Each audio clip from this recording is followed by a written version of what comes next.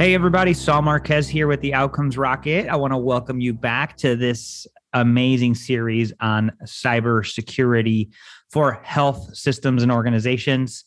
In this podcast series, we're covering health leaders that were part of the health sector workforce cybersecurity working group on what they've done to help make cyber safety a better possibility for all of us.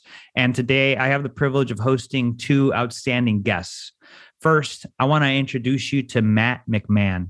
He's an R&D lead and senior product manager for cybersecurity with Philips. He also works as a graduate adjunct professor teaching coursework in cybersecurity and healthcare at Solve Regina University. Matt has been a cybersecurity subject matter expert for both MIT and CompTIA. He currently leads two different cyber working groups with the Healthcare Sector Coordinating Council and regularly speaks on the topic of cybersecurity and healthcare at conferences and around the world. We also have Brandon Blunt with us on the podcast. He is a senior cybersecurity specialist for cybersecurity assurance, governance, risk, and compliance with the Cleveland Clinic. He has been a part of the Health Sector Coordinating Council since 2018 and has had the honor of being co-chair for the Workforce Task Group. Brandon has also been a panel speaker on medical device cybersecurity, and he's currently pursuing his master's in legal studies in pharmaceutical and medical device compliance law. In this podcast, we're going to cover cybersecurity talent, what it takes to get it, and also share with you a resource called the Workforce Guide and how it could help you with your recruitment and talent in cybersecurity. So with that, I want to welcome both of you, Matt and Brandon, to the podcast. Thanks for joining us. Thank you. Welcome. So before we dive into the questions, guys, I'd love to find out from both of you, what inspires your work in healthcare cybersecurity? I'll let you go first, Matt. Okay, no problem. I was doing the same. So I've worked in healthcare for a number of years now, probably more than 10. For me, it's, you've always had that satisfaction of working. So working in cybersecurity is obviously, interesting and something that people that work in the field get really excited to kind of dive into the technical aspects. But it's always been great working in the medical sector because, you're protecting such important technologies that literally save people's lives. And if you look at any of the kind of healthcare cybersecurity stats out there, it's really getting to be kind of the Wild West with the volume of attacks and specific targeting of the healthcare sector, hospitals and things like that, like the taking offline of hospitals with ransomware during COVID, which is pretty scary. So that's really why I kind of stick with healthcare and am determined to kind of stay with healthcare, not just for the interest in cybersecurity, but because we're doing good things, I feel like. Yeah, I appreciate that, Matt. Huge impact with that cross section of both. And how about you, Brandon? I've been in healthcare for most of my professional life, even before I went into the cybersecurity field. I've been a part of emergency medical services, working on an ambulance in the state of New York for many, many years.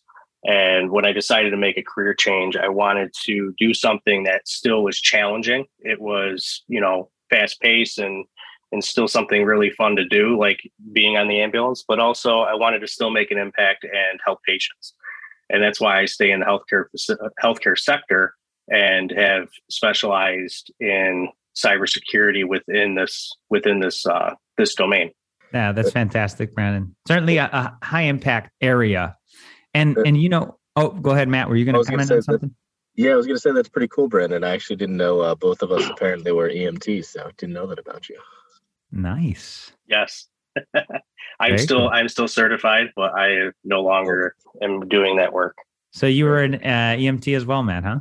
Yeah, many, many, many years ago.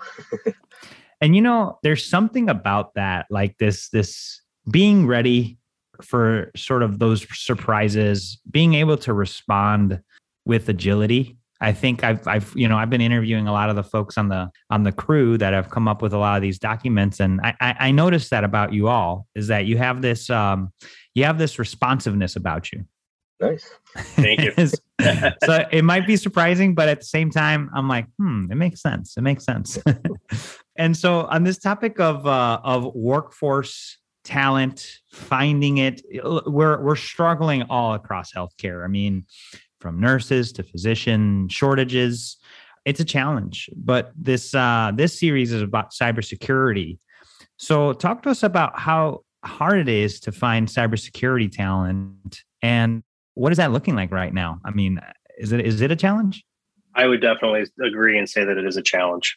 I think it's always been a challenge, especially with how the world changes from day to day and our perspective on, what is talent, what are the requirements for have somebody get into this sector, no matter if it's healthcare, finance, or government. What's the education requirements? Is there a standardization between certifications? What kind of certifications should someone have? And where those fit within either entry, mid, or senior level. There's also, I think, different avenues within cybersecurity, more of a technical and a management side. So trying to find somebody who wants to go either path and cost to get into cybersecurity from an education standpoint. I know it's definitely a big cost for higher education, no matter what you're going for, as we all know. To go to some of these universities. And with some companies, you have to do that because everybody's looking for these requirements that they want in a candidate that sometimes just doesn't work. I've seen entry level jobs posted out there, and I don't know if you have, Matt, too, but absolutely looking for 5+ years with a bachelor's and a CSSIP and other certifications that really doesn't mirror an entry level position. So it's hard to get somebody in there. And I think it's time for us as an organization to start thinking outside the box. Yeah, or as a sector, really. Absolutely. And I know, in healthcare, obviously, healthcare tends to pay a little bit less than some of our other sectors. So banking, comes in and is able to sneak some of our staff away. But on the medical device manufacturer side, one of the things that we've really struggled with, and I've seen this across a couple different companies, is it's not even just cybersecurity knowledge now. It's knowledge of just a huge emerging tech set. When I interviewed for my current job, they wanted to validate that I had cybersecurity experience and certifications and training. But because of the role that I was going into, they also wanted cloud experience and AI experience because some of the products are AI based. They wanted government experience to know that I can work with getting some of our products certified for maybe FedRAMP or RMF. So a lot of our products are just, especially as we're moving into public health where the devices are kind of blending. It's not just the medical device manufacturers, but now the Googles of the world are becoming medical device manufacturers or are kind of coming into that space, not medical device manufacturers per se, but that personal technology that we're incorporating into data that physicians are seeing. A lot of the roles are just really becoming these unicorns where if I needed to name 2 or 3 people, I mean, we're putting out recs that if I had to look through my entire LinkedIn group, there might be 2 people that fill all the things that we're looking to find. So it's becoming really difficult. Yeah. And as we all know, cybersecurity as a whole is a very broad sector from no matter what area you're working in.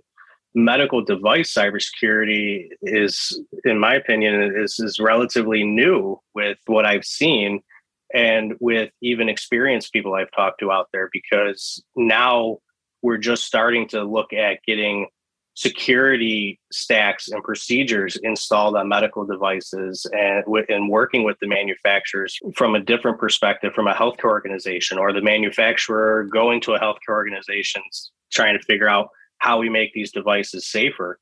And it's hard to find somebody too, in some ways, that has that split between a clinical side of knowledge and technical side of knowledge. Like Matt said, sometimes it's like looking for a unicorn, but I think if we start looking outside using outside the box methods, we can get there as a sector. I know it took me a very long time to break into cybersecurity because of the requirements I stated in the past. It took one director to take a shot on me and it worked out for the best for both of us. Yeah, no, some great highlights, guys. It is difficult.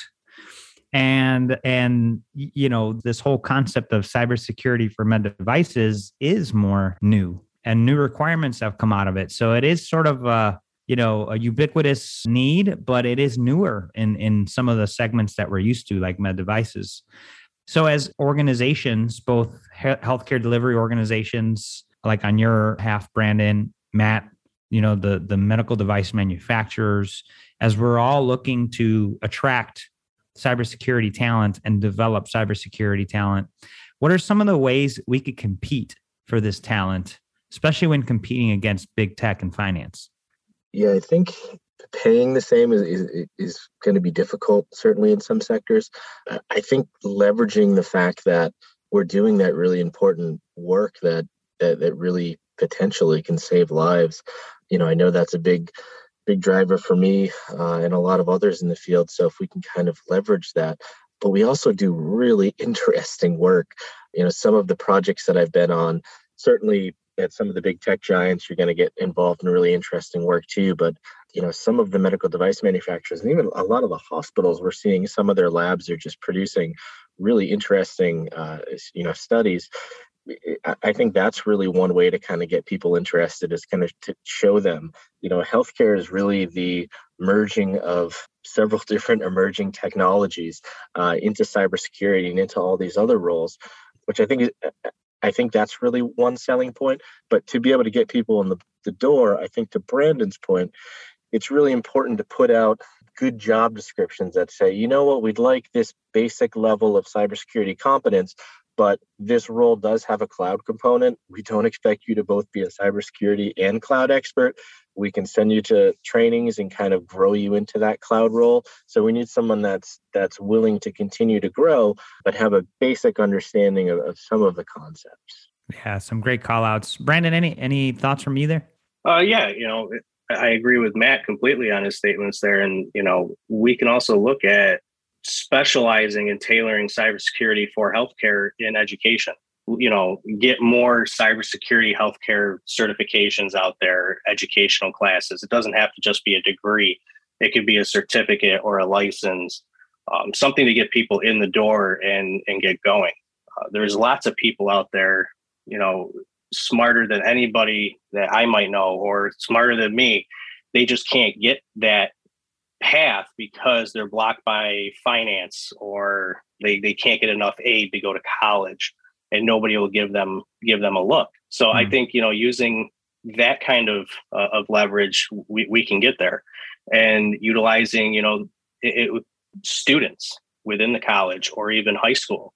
If you look inside the workforce guide that we published, it talks about student staffing pipeline as one of the sectors, is getting part-time work or internships, or getting students at a high school level involved.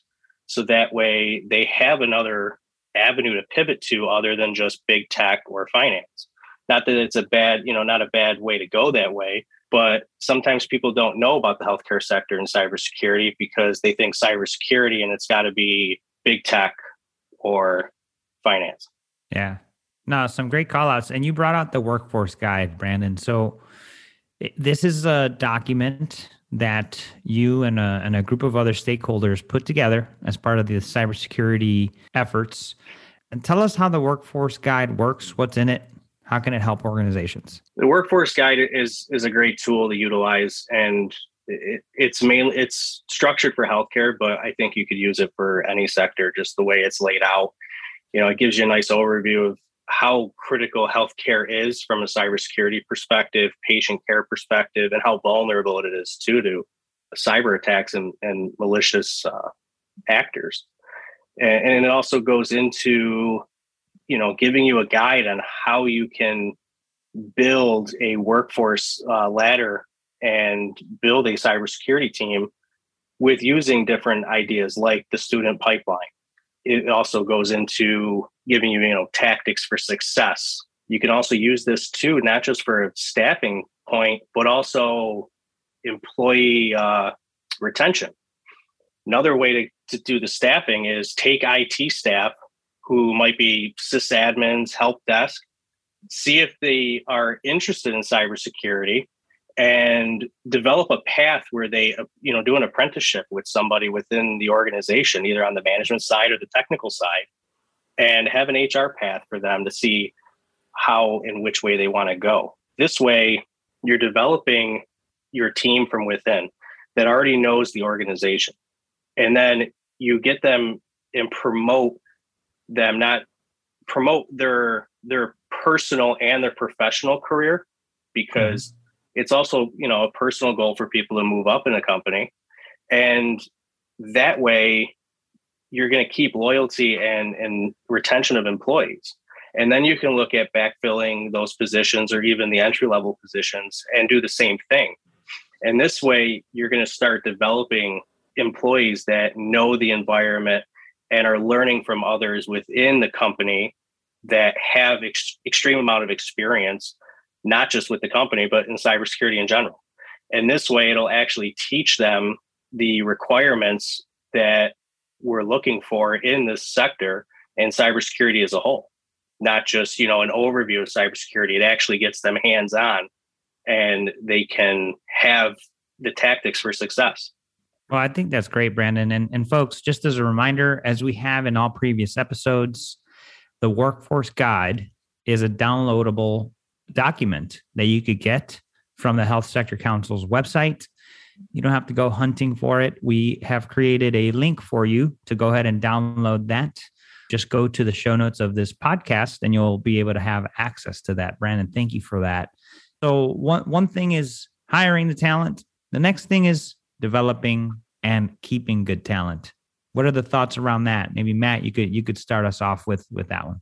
Yeah, I really liked some of Brandon's comments about looking to your internal staff that maybe aren't currently in a cybersecurity role but are interested, especially if they already have a foot in the door of tech. At a previous employer that I worked at, another large medical device manufacturer, I actually launched a mentorship program and was a little bit overwhelmed to find that we had almost 60 people sign up, internal candidates that kind of came from all different organizations, service, sales, primarily service, but it was really interesting who came out of the woodwork. So we had them provide their background a lot. And this was interesting based on kind of where they lived and what was available for a job at that point. We had first level service staff. We had one individual that had a CISP, so that certification Brandon was talking about, that high level, need 5 years of experience in cybersecurity to get. So again, we had an entry level service person with that certification. We had a number of individuals that came from military experience where they had pretty good cybersecurity experience from those roles, that once we paired them up with, it's a little difficult to find almost 60 internal cybersecurity people to agree to have a mentor, but it worked really well. We tried to pair them up with interest of, what, as Brandon was saying, there's such a broad diversity of roles within cybersecurity. So we kind of tried to pair them up with individuals that were working in the field that they wanted to go into. So maybe more digital forensics for some of them, maybe more technical penetration testing, maybe some just wanted to do risk assessments, things like that. So that was really interesting. I would definitely suggest creating that mentorship program internally within your own organization. You'd be really surprised who comes out of the woodwork and their current experience level. And it was really beneficial to the mentors too, because now these are cybersecurity, medium to senior level cybersecurity people in a lot of cases that really were kind of drowning. I wouldn't say drowning, but had a lot of work to do. And now they're able to give these individuals some of their work to help them learn and grow. And it was really a mutually beneficial situation. So that would be definitely one way that I would say to go. Definitely the mentorship program. It's a little bit trickier to bring in interns. So we've kind of tried to do that, but bringing in individuals to work in cybersecurity outside of the company. But definitely leverage your internal staff. And you can do a lot of training internally too. You can do lunch and learns. Basically, what we did was, so I attend 2 different local DEF CON chapters. So, the typical hacker kind of collective or hacker meetup where you meet up once a month and one person from the group does a presentation on whatever technical topic they want to do a presentation on. Well, you can do the same thing in your organization. Once a month, you can have a lunch and learn, have one of the developers that's maybe working on a cybersecurity topic, give a presentation, the lessons learned. It's internal only. This is what we did. We were trying to implement a new cybersecurity feature. Here was the pros, here's the cons, here's what the 10 other businesses in our organization can do to kind of learn from that. So that was really beneficial as well. Some great ideas there, Matt. Yeah, Brandon, go ahead. And again, I can't stress enough too, training, like Matt touched on training, giving your staff the opportunity to get trained in this is what's going to also help. Because even if they're not in cybersecurity, specifically for their job function, everybody is responsible for cybersecurity all the way down to the end user. And if you have your IT team trained in cybersecurity and allow them to go to these trainings, and, I know everybody, financially with COVID and everything going on, training, I think, is something that we should really be looking at, because that's going to help us in this field. And again, that's part of the tactics for success in the workforce guide. And I'll say it again, is think outside the box. I know myself and others out there that have worked in IT that have come across nurses that are EMR system administrators. That's a great pool to pick from when you're looking for somebody that has a clinical side experience and an IT side. So again, that's apprenticeships and mentorship programs, seeing who is willing to pivot for a career change. Not, there are people out there that would like to do that. So keeping an open mind is key. And there are some, good low cost resources out there. There's some great videos online, maybe on YouTube.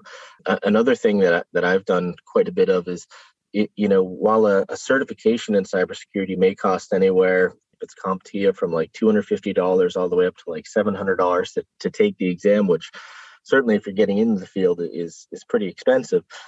The study guides are usually anywhere from $25 to $35. So you don't actually need to get the certification. Certainly it helps with finding a new job. But if you're just trying to skill up, you can buy a couple of those books for $30, read through them, and you can even take the tests at the end and have the good feeling that you've passed based on the test. Certainly you don't have the certification then, which is a bit of a bummer, but it is one way to skill up. That's awesome, guys. And folks, from a hiring perspective, what Matt and Brandon are offering up here are things to be considered. Got to be creative. You gotta be open-minded. You got to look in those less thought of areas. The EMR specialist idea was really great. Maybe it's a nurse informaticist. Maybe it's somebody that never even did cybersecurity before. So really appreciate this guys, and great work on the workforce guide. I think it's a great resource. What's coming next? All right, I can start. Then we'll circle back with Brandon. So this topic is something that I'm very interested in and engaged with. Obviously, working with the workforce development group, being a part-time professor, all of those good things. I actually create, if you're kind of interested in learning a little bit more of these topics, kind of creative things that we've done within corporate environments to come up with creative cybersecurity training opportunities. I'm actually giving a full hour-long talk at the ISC Squared Security Conference next week. So I know that's a closed conference, but I'm hoping that will be recorded and then available. If it is available, I'll put it on YouTube. If not available, feel free to reach out with the contacts, and I'm happy to provide the slides for that. Love it. Thank you, Matt. And Brandon, how about you? With the workforce guide being done, what are the next projects coming out of that group and other opportunities for organizations and people wanting to get involved in cybersecurity that they could leverage? There's videos that the group is working on. There's always ideas being talked about within the group. Yeah, I think the videos are definitely something to kind of highlight. Those are, I believe it's 13, Brendan, I think, videos that are specific to the healthcare sector, aimed at clinical staff. The speaker is Dr. Christian Demeth, who's a ER doctor from UCSD. They should be out in the coming months. We're recording them now, so we'll see how long it takes to get those done, but definitely look for those. Those will be freely available, I believe, on YouTube. So if you don't want to or don't have the budget to create your own hospital IT cybersecurity training, we've provided it for free. So feel free to take those and utilize those in your own training program. Love that. No, well, listen, fantastic. Thank you both, Matt, Brandon, for spending some time with us, talking through cybersecurity talent. How can we position ourselves to compete against some of that big tech and finance? And what can we do as an industry to level up and increase training and opportunities for people once we get them in the door? Just want to thank both of you for your time today. Finally, what call to action would you both leave our listeners with? And then we could conclude. I would say, it's interesting. We're talking about how to get people involved in cybersecurity that maybe aren't that involved in cybersecurity. And it's certainly very, very scary being that person on the outside kind of trying to break in and thinking, I don't have the bachelor's in computer science. Can I really get into this field? One of the most interesting things to do as a cybersecurity professional is to go to a conference and ask 10 random people you meet how they get into cybersecurity, and you're going to get 10 completely different stories. I mean, some of the most respected and well-known cybersecurity people in the field have really interesting backgrounds. Like one of them that comes to mind was a former librarian. If you can really get into cybersecurity from a lot of different fields. And certainly we need the additional staffing. So I'm not going to say that it's super easy, because there is a lot of obviously technical information to kind of scale up on networking and things like that. The more you know, the better you are, and more employable you'll be. But definitely don't think that, because you don't have a traditional computer science background and degree, that cyber isn't for you. It might actually be something that really is interesting for you. Personally, I went to undergraduate for clinical psych, so that's kind of started my path. So definitely consider cybersecurity, and especially consider healthcare cybersecurity. Yes. IT is changing every day. From what I see, especially cybersecurity, on what attackers are looking for, the different types of malware that are coming out. You can, if you work hard and you're willing to learn and do the grind and hustle to get the knowledge, I think that getting the basics will help you go a long way.